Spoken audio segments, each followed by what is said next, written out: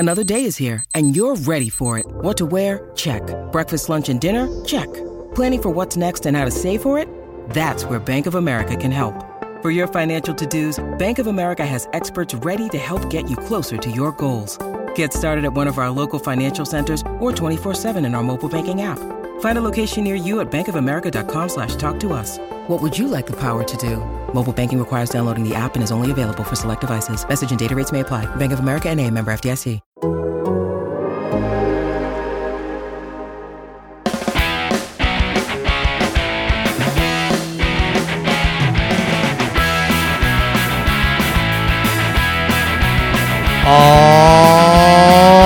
right, everybody. Welcome back to another edition of The Teardown. My name is Jeff Gluck, and I'm along with my coworker, Jordan Bianchi. We are sitting outside in the fan zone at Phoenix Raceway. It's a lovely evening, Jordan, and we have not got to catch up whatsoever since the race ended. It's been go, go, go, go, go. Several hours ago now, I think it ended, but Kyle Larson just wrapped up in the media center, so here we are, time to podcast and time to debrief on the championship day. Wow, what a day. What do you think? It was a really, really good race, and at various points, multiple various points, I thought all four drivers were going to win the championship. And I thought it was a very fitting finale in that Kyle Larson won the championship, and the season that he's having is historic. There is no other way to say it. And just in NASCAR alone, let's not even count everything else that's going on with him in racing, but he beat Denny Hamlin, who arguably was the second best driver this year, and then he beat Martin Truex Jr. in third, who I had one of the best seasons also, and Chase Elliott was in the mix too, but Chase faded at the end. It just, to me, looking at this, I keep thinking about a column that you wrote back at Knoxville, was it? After the Knoxville? Where you declared him the greatest American race car driver living right now. And I think that is a very accurate description. And I think what he's accomplished even since then, this is a year you're going to look back on, like Jimmy's 10 wins. I mean, he won 10 races this year. That's not easy to do in NASCAR. No, I mean, we thought we wouldn't see that for a while again. And I think, I wrote that column before he won half of the playoff races. I didn't realize that until a Jenna Fryer tweet after the race. She said, Kyle Larson won 5 of the 10 playoff races, just like Tony Stewart a decade ago. And I'm like, holy crap, that is unbelievable. Like, I mean, I think why we don't, I don't say we don't appreciate it, but why it goes unnoticed is it isn't with the same flair. It isn't brash, cocky Tony, calling out Carl Edwards and throwing down the gauntlet and challenging him. Kyle's just a very unassuming, goes out, lets his driving do the talent. The only race out of this whole thing that I wrote about this on The Athletic this week is really the Roval, where that was a come-from-behind victory. And other than that, it's just like a ho-hum victory. And I think that actually is what made today different. Really, outside of the Roval, all of Kyle's wins this year are really straightforward. He's got a fast car, gets the lead, and just kicks everybody in the teeth, right? Today, he struggled. They were not good for a good, not bad, but they weren't the best car here, and they had to work on it. Got lucky with a caution there, took advantage of it. Excellent pit stop. But just impressive. This was a team win, too. And I think that needs to be said. Like, we hear a lot about Kyle Larson. We talk a lot about Cliff Daniels. But that pit crew today, what they did on pit road, that final pit stop, 3 spots, huge. Yeah, so there's a few things there that you touched on, and I don't want to skip over them. I mean, first of all, like you said, the race itself, there was you raised a good point, because I'm not sure I can recall. Again, I don't have the best memory on this stuff and how it unfolds, but where all 4 drivers legit had a shot at different points of this race. I don't know that there's been another championship 4 where I thought, usually it's like a couple guys are good, or, and one guy fades and you're like, oh, yeah, that guy just didn't have it. I mean, even when they run 1, 2, 3, 4, you're like, that guy just wasn't really in the mix today or something. But I mean, Chase Elliott, I don't know where he ended up, but for most of that race, he had led the most laps for a while. Of course, let's back up, because it looked like Hendrick had the short run speed. Yeah. And yes, JGR had long run speed, but it didn't look like they had enough long run speed to overcome that. And then when the Anthony Alfredo caution happened and Truex had gotten on pit road first, and when that flipped, that was like, wow, there's the championship right there, because suddenly he has the track position and the clean air seemed to be more important than Hendrick's short run speed. And it's like, whoa, here you go. Truex is in control of this race. This is going to be a Truex championship. Wow. And I was already thinking of all the storylines. I was thinking, what are we going to say on this podcast about Truex? I think what we're going to say is, let's just rewind to Darlington in May, and we'll just talk all the stuff we said about Truex being the favorite because he had won on the 750 tracks. We saw all the stuff with Larson over the summer. Why did we doubt ourselves? We should. Whoa. Huh. Pump the brakes here. We did not doubt ourselves. You had Truex all along. I had Truex. Yeah, that's true. That's true. But you know why? I guess why did we let a distraction happen? Because clearly they were the best on the 750s all along. They're going to win it, and then that's not what happened, because another. I was ready for my I told you so, by the way. I was so looking forward to it. Say what? I was looking forward to my I told you so. I was thinking about, I'm going to have to give Jordan credit on the podcast for getting the champion right. Well, guess who got it right, Jordan? Yeah, you nailed it. You picked 300 drivers. You're bound to get one right. Thanks to David Starr and a miraculous pit stop from the pit crew is why I won it. Otherwise, Larson was not going to win, obviously. He was the fourth best car, like you said. I mean, they were not good. Yeah, I was watching that and go, Larson just doesn't have it today. 750 tracks, they just don't have it today, I guess. Because Elliott was going to beat them, even of their own team. And that was weird how they flipped. Kyle Larson went from fourth, fifth, way out there, and Elliott was leading to Larson running away to Elliott just sliding back. Yeah, and I mean, well, it didn't hurt that didn't brush the wall. Well, that too, but I mean, Elliott gave Larson a huge advantage by sticking that quarter panel out there. I missed it because I was doing some stuff post race. Did we ever hear definitively was that an advantage or not? Because there was conflicting radio chatter. Yeah, it was no. Hey, when Hamlin said that's a parachute, he was saying that in a complimentary way. That doesn't make sense to me. How is a parachute that slows you down? He was saying that. I think he was saying that in a good way, because like after.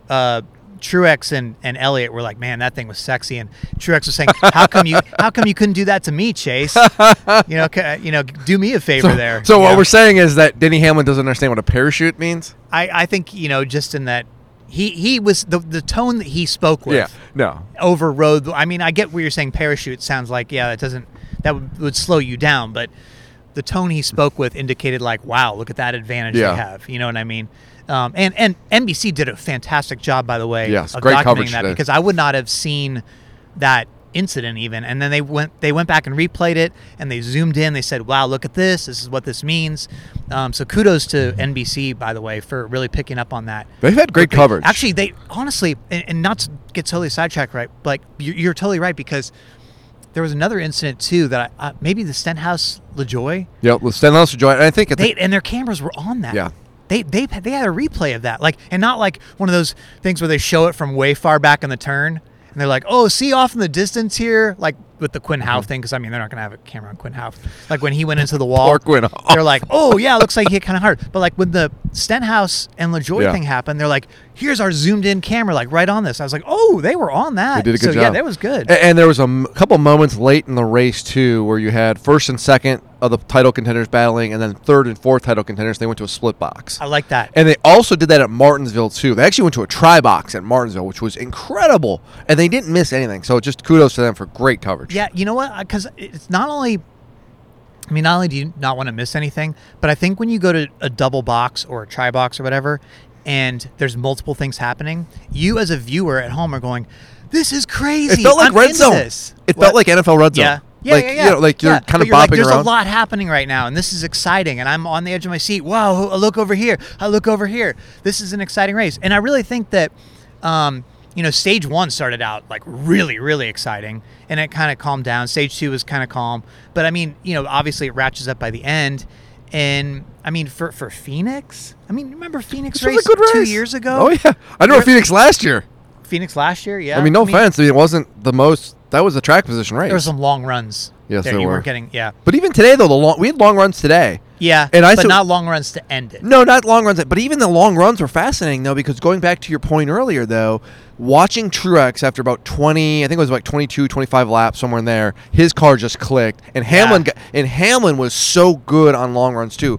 So watching those guys start to, like, just gradually knock it down, to me, as a viewer, that is exciting. I mean, side-by-side racing is great and everything, but that is the crux of racing to me, and that was fun to watch. Can I point something out? Please. In on the topic of everybody had a chance to win today, all the four guys.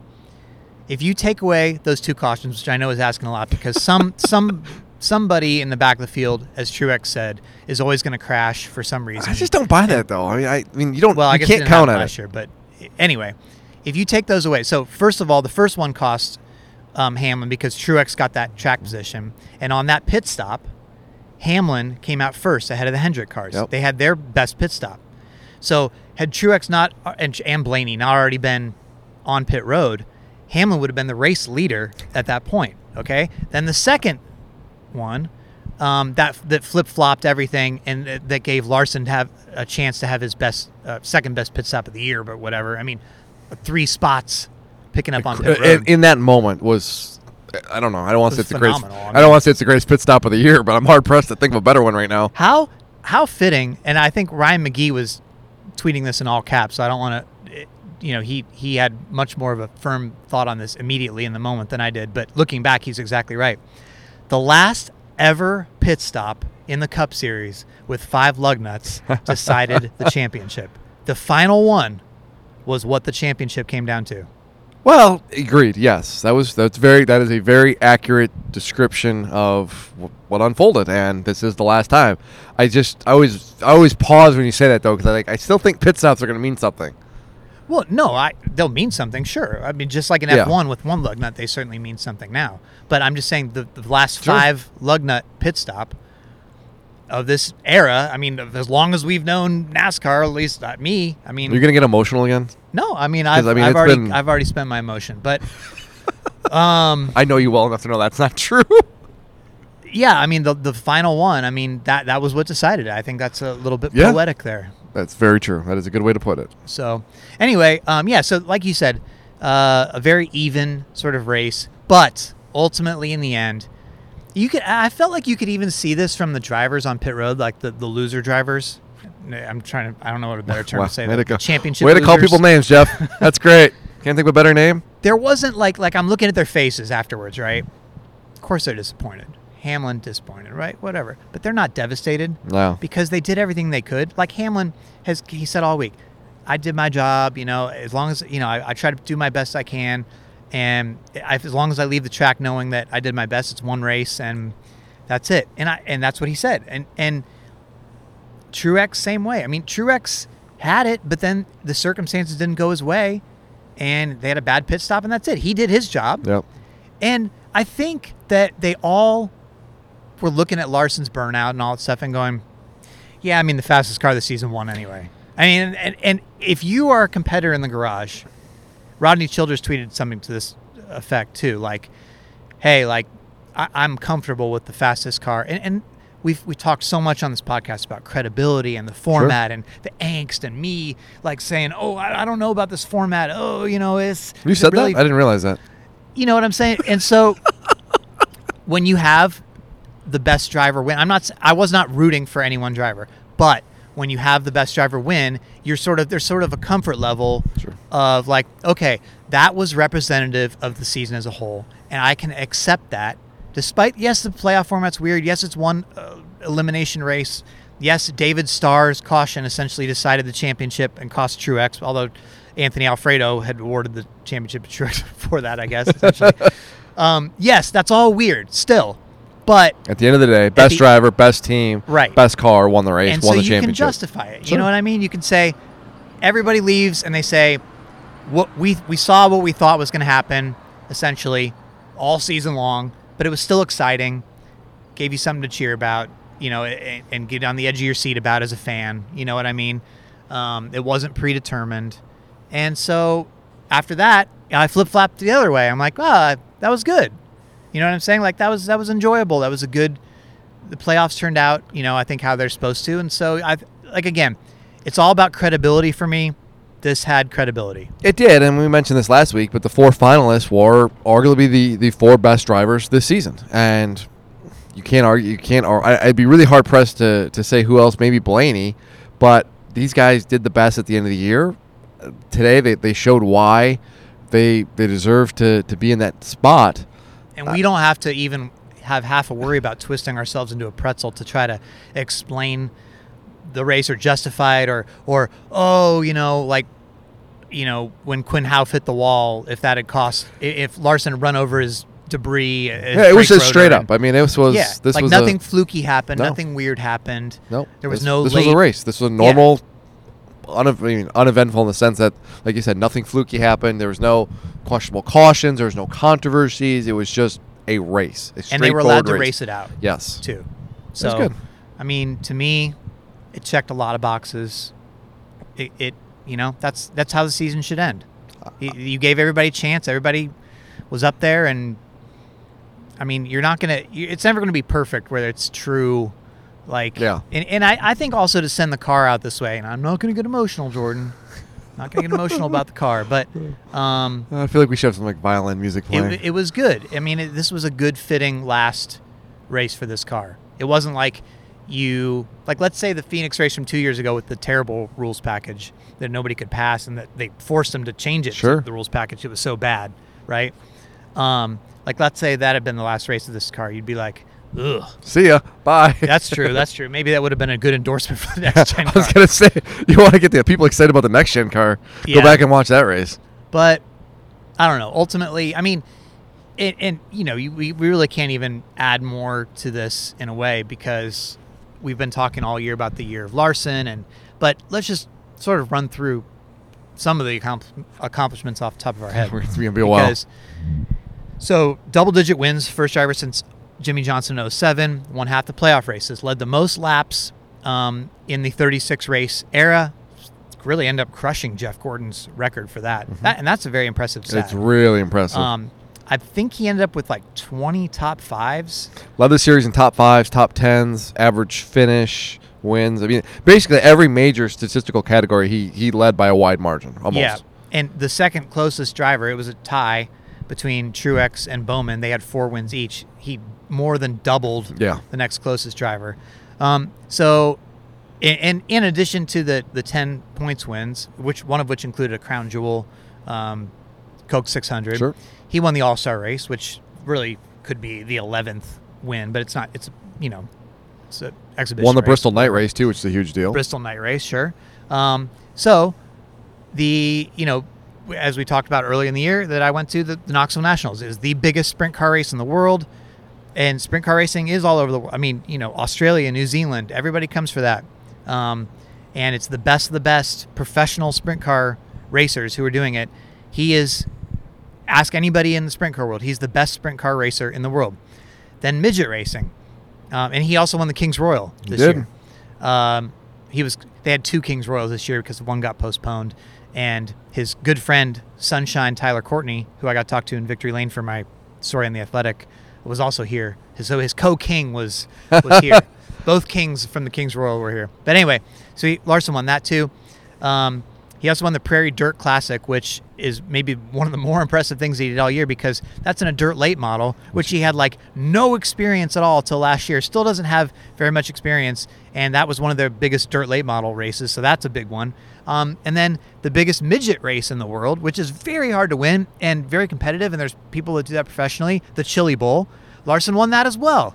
So, I mean, when you take in the whole grand scheme of motorsports, not just NASCAR, not just dirt, but everything together. And of course you'd say, well, he didn't run the Indy 500 or something, or people will poke at it or whatever. But I can't ever think of or even imagine another American race car driver in a single year, in the same season, doing all that he accomplished this year.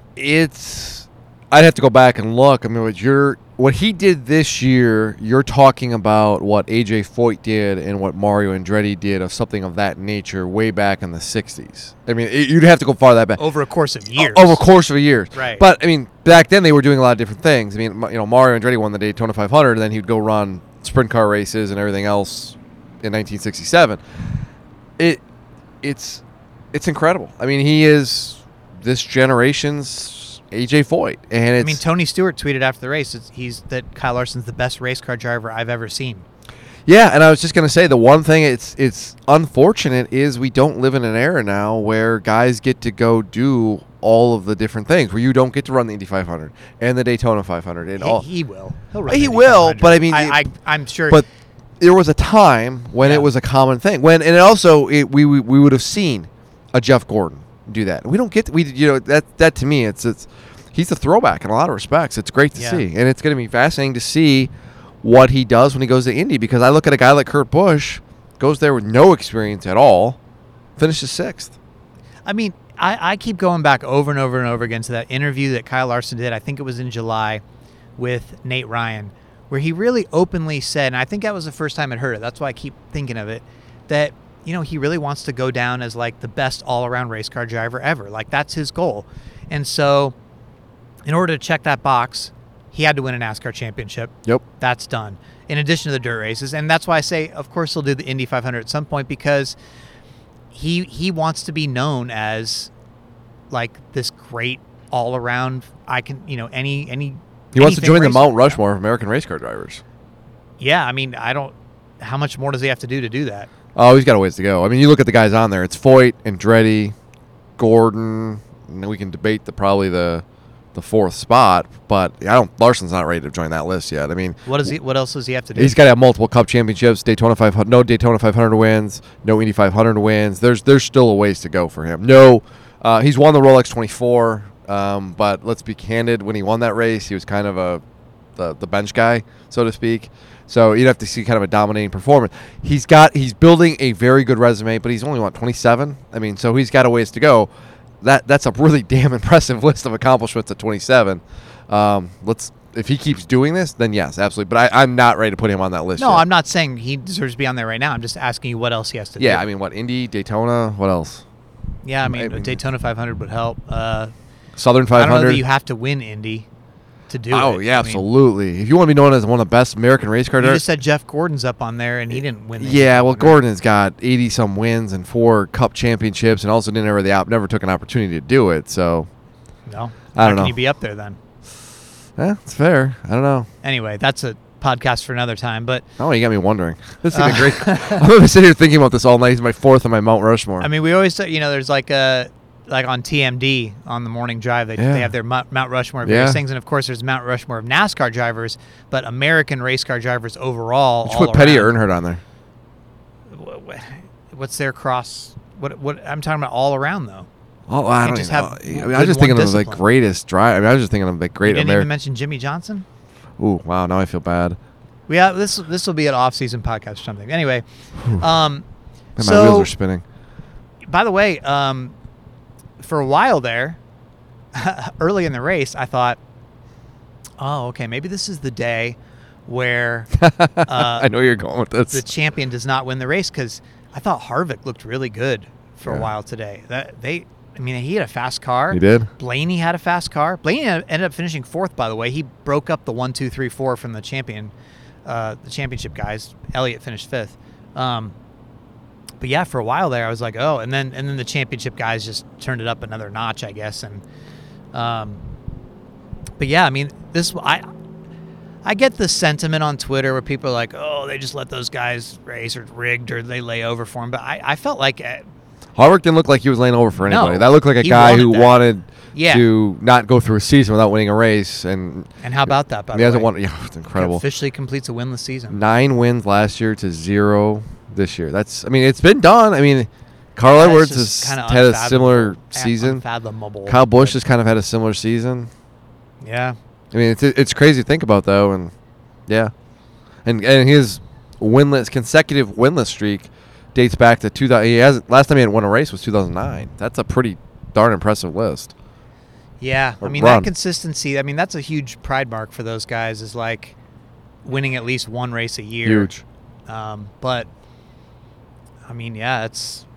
it's wild. This is just it just goes to show you how much, and even the championship race itself. No matter how much we talk about it, it's very hard to put your finger on what's going to happen. You mean they have to race it out in the end. And sometimes it comes down to weird cautions or little things or pit stops and so how can you predict that? Like I can sit here and say, "Oh, I said Larson was going to win it," but you did already. well, I did say that in that voice. But what I'm saying is I really have no right to brag about that because It's never stopped you before. I lucked into that pick essentially. Okay. You know, because who knew that caution was going to come out? Who knew his pit crew was going to have the pit stop of the year? That was incredible. I mean, I thought they were toast. Absolutely. I was like, oh man, what a disappointing. Yeah, I was like, man, he end for faded them. like quick. I'm like, I might pick up a spot here, but 3? Woo. And then it was like, well, did they take 2 tires? Like they had to take 2 tires, right? Yeah, that's what everybody. No, Yeah, like, no, they took 4. yeah. Like surely that can't be a 4-tire pit stop. Wow. Yeah. Yeah, amazing. What else stuck out to you from this race? Sorry, I'm still thinking about Mount Rushmore. Oh, sorry, distraction. I can't believe I forgot Jimmy Johnson, by the way. Boy, what else stuck out? Yeah, from you this know race? the guy who was driving that same car last year. Good point. Same crew chief. Yeah, same team, but Maybe didn't that's why win I any didn't want races, to. and Maybe I then didn't want to mention that. didn't That's win why. any races, but then that car won 10 races in the championship the next year. After Okay, he that got is out a of road it. I'm not going to walk down right now, Jeff. So you Maybe just, that's why you didn't put him on your That's Mount maybe Rushmore, why. even though I've already said he's the greatest NASCAR driver ever. Yeah, and I have too. I actually Yeah. think he is the greatest NASCAR driver of all time. I just didn't. Well, not a good look though. No. I'm gonna say not a good Well, look. I mean, God, everybody gets old, man. I quote Yeah. quote Rocky 3, man. We all get old, Stallion. I haven't seen Rocky 3. What? No. Oh, Sorry. oh. Sorry. Okay. Is that Rocky 4? bothering to you? No, I haven't seen any beyond Rocky 1 and 2. I stopped there. Okay, Rocky 4 is one of the greatest movies of all time. We'll talk about this another time. Okay, Anyway, back. sorry. What else stood out to me today? That's a good question. Keselowski having beers on. Yeah, it was a cute moment. That's, whatever. It's cute. Yeah. Starts his new Brought job out this the week. big glass. Yeah, there was call back everything. It was nice. It was nostalgia because, boy, my Twitter lit up when I tweeted a picture of that glass. I don't know if it was the exact same glass. Probably was, but Yeah, it's good for him. It's Um, just people love nostalgia. They're like, oh, they man, do. 2012, They do. good times. It was I don't know. It was I'm thinking about this weekend and this event, and it felt kind of. We've talked about this before, but it felt this was cool. They did a nice. Phoenix did a really nice job with this. Felt big. It felt big. There was definitely energy here. Crowd was into it. Crowd was into it big time. I mean, driver introductions today. I mean, they lit up Kyle Busch. They lit up Joey Logano. Yeah, when they had this, like they were driving them by the stands in Yeah. the pickup trucks, and you'd hear like, ooh, and then you hear the next guy come back, yay! Yeah. This was a really cool thing, and I've never. I'll be honest with you, I did not miss Homestead. This felt. I don't know. Like, I didn't I don't know get. if I want to go that far. I will say this at Homestead. I never got the energy from a crowd and the reaction. At least I don't remember it from a crowd at Homestead. Yeah, I guess don't it's remember only 2 years being- here, and it's to Yeah, me, it's- I still kind of think Homestead Championship track. It'll take a while to shake Sure. that, but like you said, Phoenix did everything you would want them to do from a track standpoint. They blanketed the town Yeah. with in the airport, on buildings, Billboards. freeways. I mean, banners. And I mean, you knew the championship race was in Yeah, Phoenix. it felt like, hey, open arms. This is like you're Yeah. hosting the Final Four kind of thing. The Yeah. other thing that stood out to me, and we mentioned this, is this track. This track can be really hit or miss, and it's I think often not good. I mean, it can get spread out, and the racing is thing. Today though, I thought the racing was so good. Tell you what, that resin worked. Screw That's a good PJ point. That is a one. really good point. Screw PJ1. Well, I mean, PJ1's never yeah, coming it's back. never coming back. You're gonna put that thing in the dumpster with the caution clock and some other stuff. The resin, baby. That was great. We've seen that. I mean, it worked at Nashville. works. Did it work at Michigan? Michigan, I think, was good. Didn't they? Weren't they gonna use it at Texas, and then they ended up using the PJ1 again? Would not surprise me. Or no, no, they did do the resin, but there was PJ1 underneath it. There was still. something. Well, the problem with Texas is that track is like Yeah, it's that's seeped screwed into like the anyway. track, Yeah, and that's that's all a whole messed up, different. yeah. That's we can spend an hour talking Anyway, about Texas. I just didn't want to sing resin's praises too much. No, but I mean, I think you make a good point though. It was great, and I think today's race was phenomenal. I really thought it was a really good. Because you had the top lane, the bottom lane really. Guys even making and passes, and I like seeing guys. They could race cleanly Yeah. side by side, and Hard racing, and Hamlin, and I mean Elliott and Larson. There was we mentioned the contact there, but they had a couple moments where they looked like there was one moment where was it Elliott that kind of I think Elliott backed off because he could have spun Larson, And it was a really good race. And I like to see guys who are good on long runs versus guys who are in short runs and the strategy of that. And I just thought it was, and Cliff Daniels making adjustments and how you counter that. It's good stuff. Also, the restarts here. I mean, I was up in the press box for most of the race, and you're looking kind of like down behind the field as they fan out, like right past the start-finish line. I'm sure anybody in the stands probably sees the same thing, at least on the new stands, the new part. But that's like one of the most incredible sights in all of NASCAR racing, when they shoot down on the apron and they fan out all the way across, and they come up back into turn one and they all merge back up together, and you're like, ooh, wow, they all made it. Like, it's really thrilling. I mean, I'm not the first person to say this, and it's been said many times, but it's interesting watching a Formula One race where it's, track limitations and you can't run off the track. And here at Phoenix, how far down can you go? It's like, it's Dude, great. There was this one time so the pit road wall, I'm sure they didn't. You talking about Chase Elliott? Yeah. Yeah. Did they show that on TV? Yes, and I saw the replay and went, what the hell? Like, he's going to hit He probably came within, I mean, it looked looked like close. 2 or 3 feet. It looked within close. Hitting It looked closer than that even. Like, I was like, wow. like his back end looked like he was going to clip. I was just Yeah. waiting for him. Like, that is going to be gnarly looking. Yeah, that was as low as I saw anybody go all day. Yeah, that was. They should have a contest like each race. How low can you go? Well, I was thinking, after watching trucks up there on Friday night and stuff too, I was thinking we're not going to get through this weekend without somebody actually hitting that, like, completely of their own doing, just being like one of the biggest goof ups because they tried to go low and just nailed the pit road wall. We're gonna see Elliott do that. Yeah, he almost did. Can we talk about Ben Rhodes? Well, yeah, we could talk about the other races. I mean, do you want to do the was it a good race poll guess for Cup, or do you want to come back to that when we wrap up the podcast? You want. Yeah, you're the good race poll champion. So I'm already the champion. I already went and clinched it, so you decided there's really nothing to play for now, except pride, which I have a lot of apparently. Anyway, let's just wrap up with that at the end. So let's talk about Xfinity and trucks first.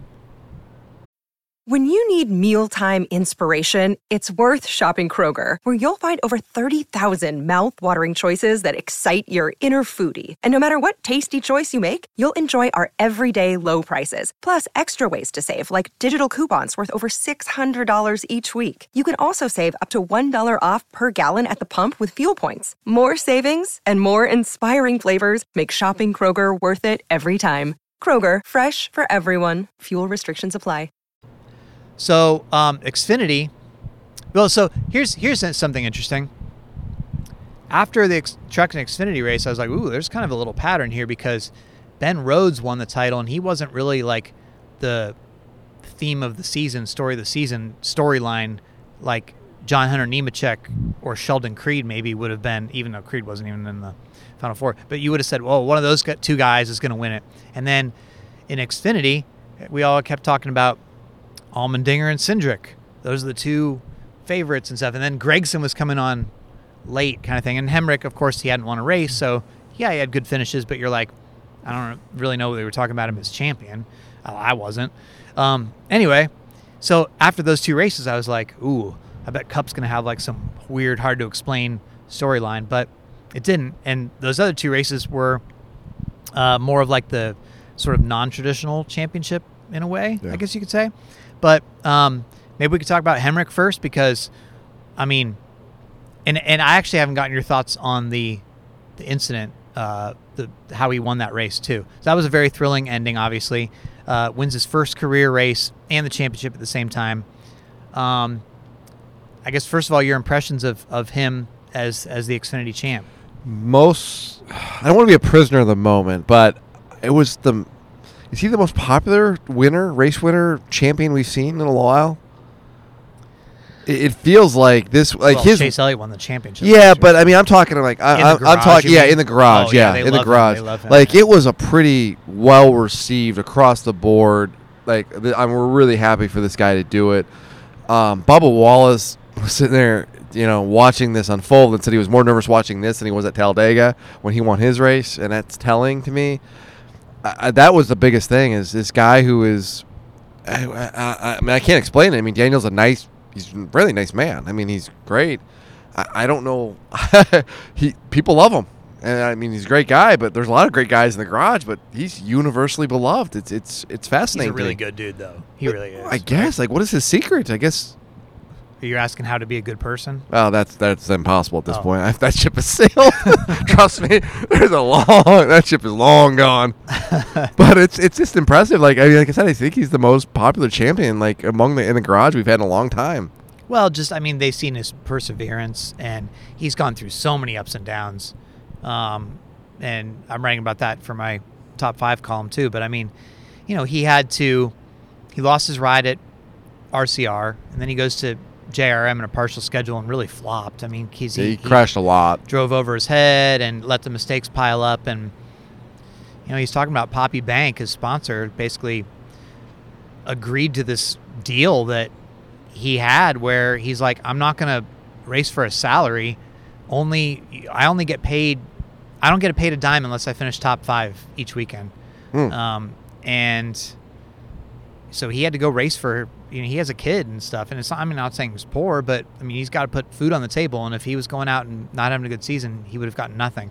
So he bet on himself, and that was how he got to JGR, because that was the only terms that, would go with what Poppy Bank was willing to pay for sponsorship and what JGR wanted to put him in a car. And you take all that, and it comes down to that move really late. I mean, let's talk about the move. I don't blame him for the move, and I don't think it was dirty. No, it was not a dirty move. However, it was aggressive. I don't think it was as clean as sort of like TV was making it out to be, and some of the fans. Well, it wasn't clean. I didn't hear what TV said. I don't know how you could say it was clean. I mean, it was an aggressive move, what you make in that situation, and you got to do it to win a championship, I guess. I have no problem with it. He didn't crash. He didn't crash Cindric. He didn't spit him out. Okay, here's the thing. You do it like they were comparing it to like some of the great bump and runs, right? Like it wasn't really a bump and run. He bumped him, got alongside him, and then used him up to the start-finish line. Like rubbed his door off to make sure that he won the race. He finished him off. A bump and run is, I bumped you, now I'm going to try to get under, I knocked you out of the way, I'm going to try to get underneath you and race you sort of like cleanly from that point. You know what I mean? And then you have a chance to race back, essentially. And so, most people have done that? Yes. But I guess I also felt like Austin Cindric, I was just praising him at Martinsville because he decided to race Noah Gragson cleanly off that final corner, and then at Martinsville, and then afterwards said it's really important to me to race the right way and race cleanly, and so for him to get knocked out of the way like that, I thought he handled it he was very classy about it and didn't really take the bait of multiple questions, but it wasn't a clean. Like again, I don't blame Hemric. It was very exciting, and that was the move that I would have made, you would have made, many of us would have made, but I just don't think it was as clean as people were making it out to be. It's really easy for Austin Cindric to say that at Martinsville when he is already locked in to the Final Four. He is not racing for anything really particular that day, and if he goes and puts a bumper to Gragson, it has championship implications, and he's kind of forcing his way into things. The smart move is just to. That's a fair point. A fair point. And it also must be said. Do we remember how Austin Cindric won his first ever NASCAR National Steering Touring race? No, but the thing is, he's spoken about how he's matured, and now it's now important to him to race with like really respectful. Sure, and I think racing. 99% of the time is the case. I think it's the circumstances are very, very different when you are one corner away and the championship is in front of you. I think that's true. I just don't think that. Like, I don't think would Truex have done that? I don't know. No, because Truex is like the cleanest racer. He would not have bumped somebody out of the way for a championship. Hang on. We would have said the same exact thing about Daniel Hemric before last night, and I talked to Bubba Wallace about this. Bubba Wallace, and this is on the Athletic story. Bubba Wallace told me, I have been telling Daniel Hemric for years, race like you did in legend cars. Don't be afraid to put a bumper to somebody, and he won't do it. We would have said the same exact thing about Daniel Hemric before last night, before the last lap, before that last corner, that Daniel Hemric races clean, etc., etc., etc. But when he's placed in that moment, when he's got a championship before him, what did he do? No, you're right. And look, I mean, NASCAR clearly they love it. This not only welcomes this, but actively encourages it. This is what they want. Yeah, this is highlight reel. This is exactly what they want yeah. when they made this format, when they made this championship. So I don't dispute any of that. I don't fault any of that. But as I've been thinking more and more over these last couple weeks about the whole respect thing and all this stuff, and again, I sound so old and so out of touch. Totally get that. But I do like to see, as I get older, I think my appreciation is growing for the truly clean racing moments, the exciting moments that don't necessarily have to have contact, because I think almost it seems like every big moment has contact now. Like every like Talladega coming to the stripe, they bang doors and stuff. Like that's fine, but I feel like almost the exception is like the just purely clean moves, and I like that because that shows a lot of talent. But again, Daniel Hemric completely deserved, completely justified. I would have done the same thing in his shoes because I would have like knocked you out of the way or whoever out of the way. Of course you would have. Yeah, I know you would have. Absolutely. I mean, that's what you got to do. This is what the position they put you in. So yeah, that's what I'm saying. I think it's why you can't say that no one's going to do it. So I don't know if Truex would do it because I don't know. We just don't. Yeah. So Ben Rhodes, one of the greatest press conferences of all time. I couldn't think of a better one. Maybe one of Tony Stewart's when he was in 2011 and he's rolling and just calling everybody out. Brad Keselowski at Phoenix 2012 in the playoffs was really, really good. Didn't he have he just lambasted all the veterans in the sport and put everybody on notice? Yeah, he blasted people that day. I can't remember what it was. So that was pretty good, but this was the most fun, lively press. It was phenomenal. The nice thing for Ben is it's great that he won the championship. That press conference will probably do more for his career than winning this championship. Yeah, he's known more for that now. 100%.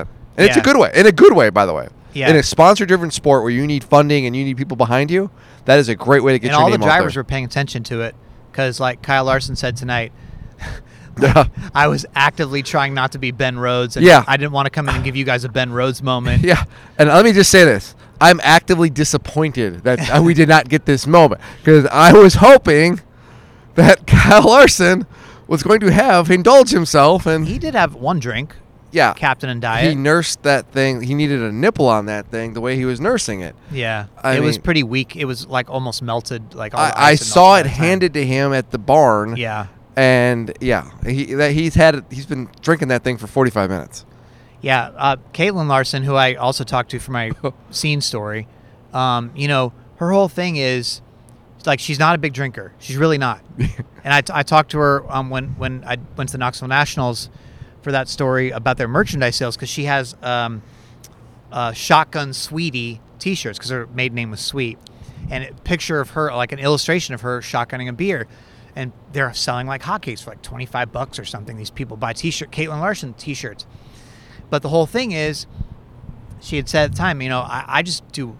I'm not a drinker. I'm not a partier. I just shotgun one beer when he wins, and that's it. But I'm known for this. But not tonight. Not tonight. She was shotgunning beer after beer. So good for her. She's celebrating it big. They had a lot of friends here. Oh, yeah.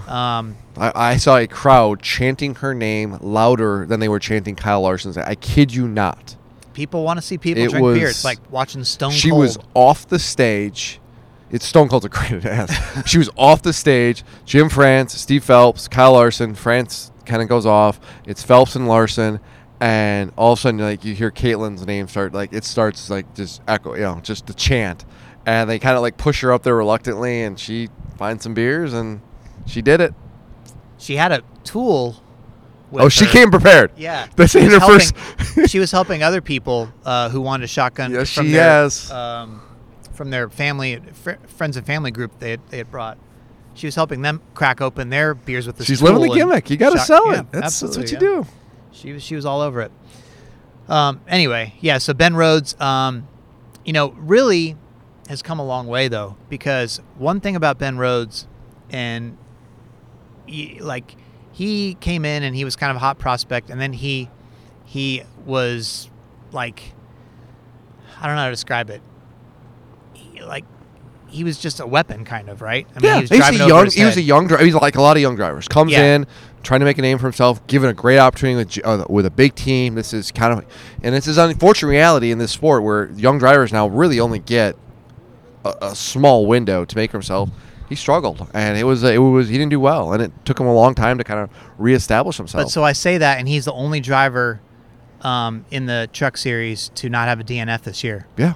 I mean, he really, and in fact, his last DNF was, you go back to Daytona from the season opener Daytona from last year. So suddenly, that's impressive, and he's 24 years old. So that's really, yeah. I would not. 24. Wow. So he's like a veteran in the Truck Series. Now has a championship, and he's starting to figure out how to race a little bit. Yeah, I was gonna say this is a guy where legitimate. I would even before the championship. I just want to say, like you could watch him this year. He's a guy who deserves a shot. And like if I'm a bigger team and I'm looking at somebody, I'm like, that's a kid I want. Like you said, he's learned patience. He knows how to make the best of his equipment. Doesn't overextend himself. Knows when to push it, when not. He's 24 years old. That kid's. I'm not saying that he's suddenly going to become like a hot prospect again overnight, but I think, given his age, he should be. Like I think if he can continue this, like upswing, No, I think it's a fair conversation because I've talked to a lot of people this year. It seems like over the last few years we just have had a lot of young drivers come up and make like a huge impact. Like a William Byron, Eric Jones, Bell, list goes on and on. It feels like right now, especially in the Xfinity Truck Series, there really, Ty Gibbs is an exception. There's a couple other ones too, but there really is kind of a dearth of those young stud prospects coming up. And it's like, well, wait a second. We actually may be overlooking one, actually. Yeah, no, and it's been proven that if you can make a name for yourself in those, there's an opportunity to move up if you get that label attached to you. Absolutely. And I think you can overcome a lot, even if you've sort of flamed out before. It's such a tough thing to put these labels on these young drivers, especially. I agree. Who haven't really gotten to grow up yet, and people are out on them so quickly. And I think Hemrick's the same thing. There's a long list of guys who. Hemrick got one season in Cup, and then he was gone. Yeah, it was a sponsored thing, and I will, to this day, Eric Jones is one of those guys, and I understand, Gibbs, whatever. The dude won the Southern 500 in 2019. He beat Kyle Busch straight up at Darlington. You don't do that without being uber talented. There is a long list of guys who just have gotten shuffled out for whatever reason, and it's really hard to claw your way back. So, do you have any final thoughts on next gen in general? We're going to be talking. We'll have off-season podcasts, I assume, but the game changer is here now. We're closing the chapter on this car, and I really don't know what to expect. Like a year from now, when we're sitting here at Phoenix. Wow, it is such a mystery to me. Like even Denny Hamlin said after, I kind of like this car. I don't know if we're going to be good. I don't know if our team's going to be good next year. I think that the bigger teams will always have an advantage still because of the engineering and all that stuff. It's all going to be the same cars, except for the motors. I have no idea what to think for next year. Who's going to be good? I think we're going to see, maybe you've had the same conversations with people, but I think we're going to see such a topsy-turvy year where you're going to have one team hit on it for a month, 6 weeks, and then another team is going to come out and they're going to kick everybody's butt for a couple weeks, and then another team. It's just going to be up and down. And we're going to have to be really careful on this podcast not to jump to a lot of conclusions. No, what's this podcast is all about? This podcast is about instantaneous, live in the moment, over the top. I would exuberance. be scared to go back and listen to some of our podcasts from early in the year, despite Larson ended up winning anyway, like how we thought, or through much of the summer. Like some of those Truex podcasts were like, oh, this is just No, I stand by those guys. I said that Truex was a threat to win the championship, and it was a championship he did contender. Finish second. I was going to say he finished second, and he was one caution away from maybe winning this race. I don't think true. That's not a bad take. The narrative does. So, yeah, 2-2, not to beat my own horn or anything, but here we go. So we were both right? Is that what you're saying? I think we can agree to agree on this. Well, let's talk about the Was It a Good Race poll. Oh, God. Of course, I picked up a season-clinching win last week, blah, blah. I don't want to, go over it. I already texted you about it with a celebratory GIF and all that stuff, and then... Can I spray you with water? No. I'd rather not. This is very expensive podcast equipment, so... Nothing but the top of the line? Yes. I don't want to wreck your shirt either. But, Your shirt matches your hat, by the way. I just noticed that. Yeah, I'm wearing double Travis Matthew stuff for championship day. Oh. You know, why is you were that always a snappy dresser. Who's Travis Matthews? Well, he makes the hats that I wear. Oh, okay. So I got a shirt and a hat. Oh, look at you. It's a golf thing, even though I don't golf. Okay, I got you. It's all right. You know, It's all good. It's a golf. But I like hats that don't have Logos, stuff like that. logos on. Yeah, That's we why I have to wear be- these hats all the time. If you guys see me around. No, I get it. This is the end of this hat, though. I was going to say, it looks like it's a little warm, but, one hat a year. One time I was wearing this hat here at Phoenix. Not this one, but another Travis Matthew hat. And now our champion, Kyle Larson, he came up to me and he gave a deep sigh or something. And I was like, what happened? He's like, I just bought that hat at the Travis Matthews store in Scottsdale, and now I can't wear that because that's the hat you wear. It was like at the beginning of the season. He's like, do you want a hat? I was like, no, that's okay. Thank you. He was so pissed. He had just bought I love this story so much. He had just bought the hat. He I hope he saved the He receipt. bought other hats too because he's a golf guy, so he buys the golf apparel. Anyway, He didn't want to dress like you. I love this he story was so mortified. much. So Oh. yeah, that was a few years ago though. Oh, might be But anyway, great. I gotta buy a new hat after this because I wear this one and then Make sure it's you done. consult Kyle before you Yeah, do. yeah. So anyway, what's your final? Was it a good race poll guess for this race? I don't know. I don't have any of the data. don't pulled know. up, so I didn't look at it. I'll just say 80%. I really liked it a lot. I think it's going to get dinged because it didn't have those wow, incredible moments, what I'm talking about. But I thought this was a really, really good race. This was a great race. But I will just say 80 just because I think people are going to kind of knock it down just because it didn't have that, that, oh, wow, did you see that moment? Yeah, I think you're just kind of like last week, which we both underestimated last week. I was thinking 92. I'm so kicking myself. You really thought last I week was gonna really make it thinking, into I the was like, 90s? no, that's going to be too high. He's going to make fun of me, and I can't deal with that emotionally. Yeah, I think it's going to be like 86-ish, Yeah. maybe. I feel like Popular 86. champion. Yeah, I mean, it was a good race. I mean, the fans freaking loved it. Yeah. Great burnout at the end. That was a great I mean, burnout. people We were had some going great crazy. burnouts all weekend, actually. We both ran out to the front stretch. The crowd was just lit. I said at the beginning of this podcast, the crowd here, listen, Homestead was great. Phenomenal track. Best mile and a half racetrack in NASCAR, not close. The crowd here, I'm sorry, it was better than anything I've seen in Homestead. And I've only been in Homestead. I'll give you that. I haven't been to. I've only been going to Homestead since 2014. You have been much longer, so you can speak to that better. Oh man, I don't know. Times like this, you start to feel like you're old. Yeah. No, that's what I was gonna say. This was my 15th straight championship race today. Oh, Jeffrey. I know. You and Ben Rhodes now call me Jeffrey, huh? I have a question for you. Uh-huh. I mean, change this. Speaking of Kyle Larson, and I've noticed this a lot lately. The reception he gets is incredible. Like the popularity, he's incredibly popular. Dare I say, the reception that he gets some places, maybe all the tracks now, is louder than Chase Elliott. Think so? That's what I'm asking. It feels like it to me. You're the better judge at this than I am. What I'm asking, though, as popular as Larson is across motorsports with everything he does, blue-collar, grassroots guy, could you see an avenue where Larson unseats Elliott as most popular driver? No, because here's why. NASCAR fans don't love winners. Okay. And so, assuming Larson is going to keep winning, Yeah. eventually Sure. people will get tired of that. This was just his first championship. You're right. You're Jimmy right. Johnson, when he won his first championship, I don't think got super amount of boos. People were like, oh, that's cool. Jimmy That's Johnson cute. won. And then Jimmy Johnson won 5 straight championships. Yeah, people were booing the crap out of him by the end of it. Yeah.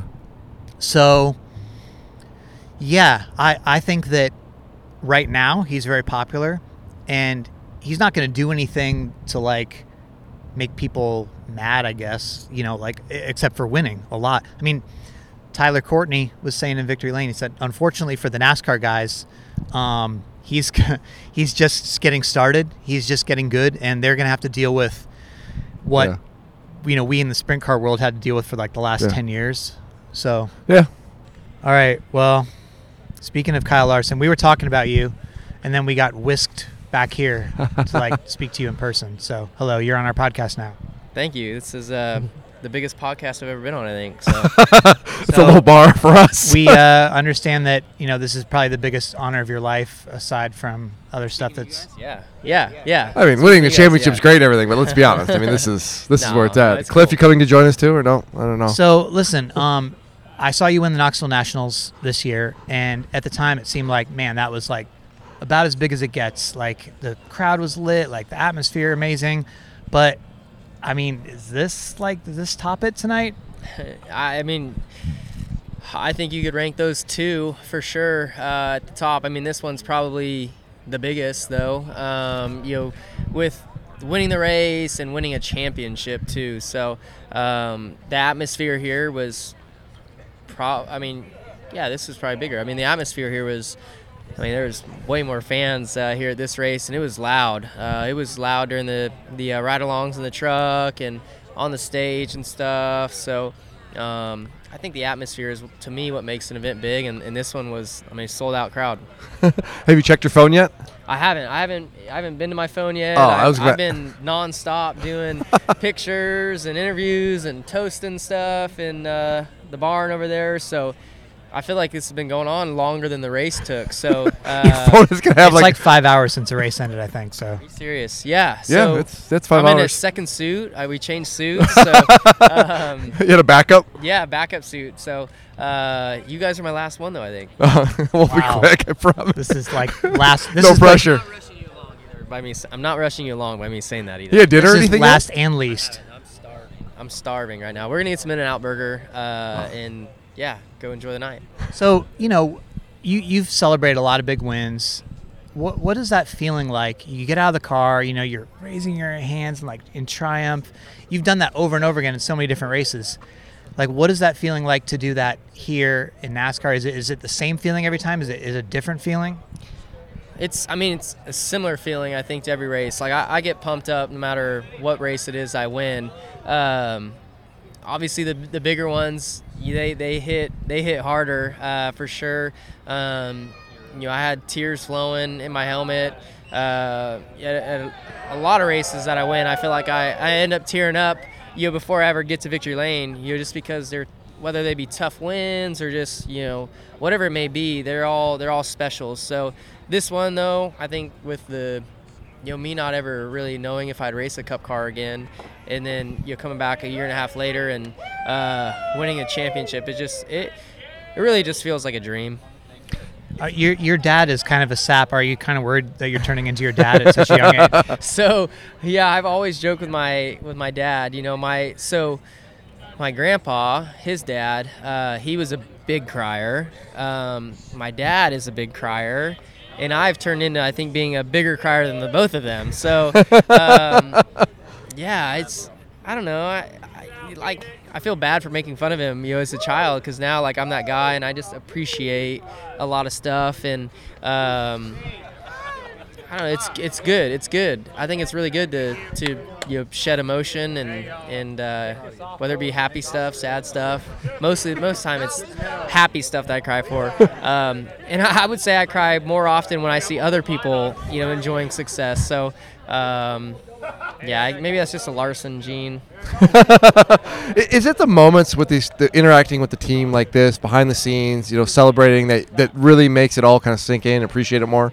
Definitely. I think, to me too, and that's feel like I get asked a lot about, this week, pressure and stuff, and to me it's more pressure to deliver for all of these men and women who put so much hard work in, and then once you win and see us all celebrating 5 hours after, and this is the beginning of the night too. So you got In-N-Out burger. Yeah, and then we're gonna go out. We're gonna have some drinks in Scottsdale, I think. So to me, celebrating with them is what.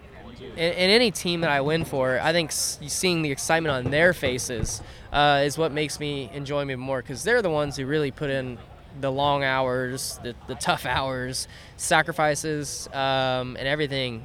So that's what makes winning to me feel really special.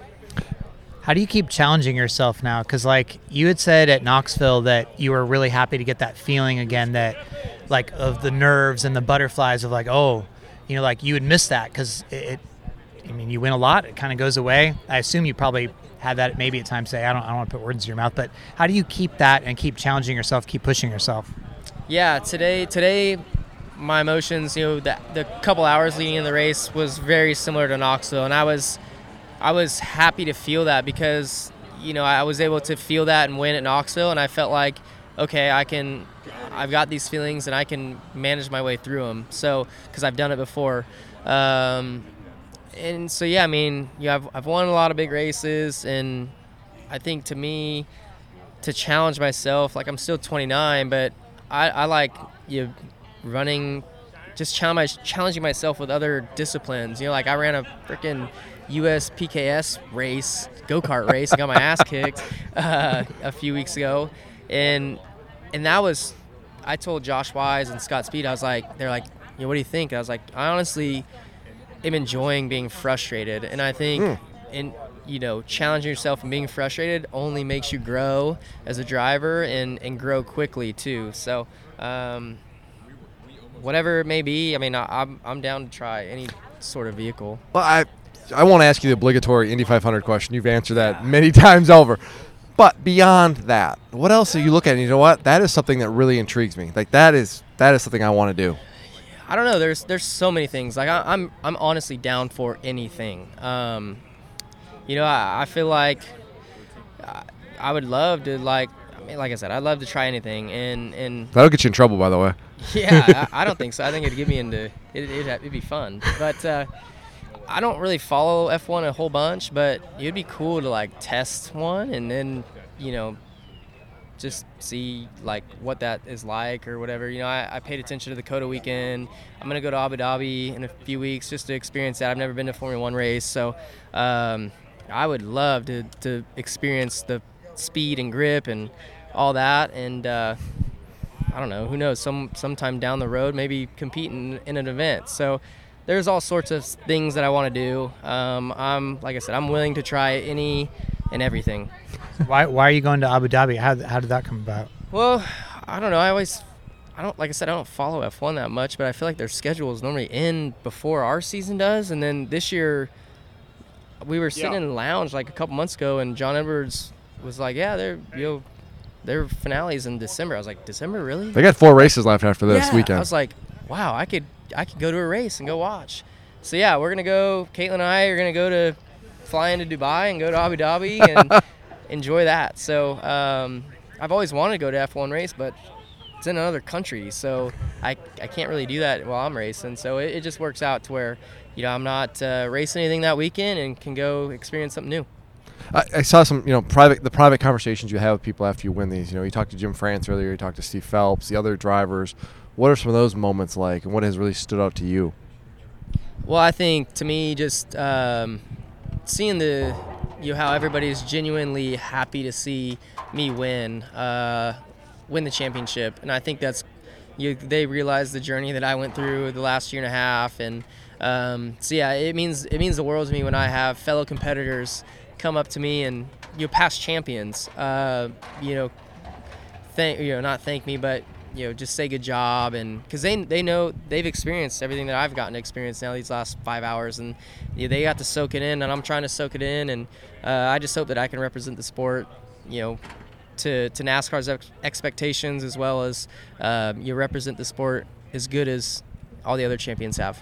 Kyle, each week on this podcast, we make a guess before the Was It a Good Race poll comes out to try to see what people are going to say.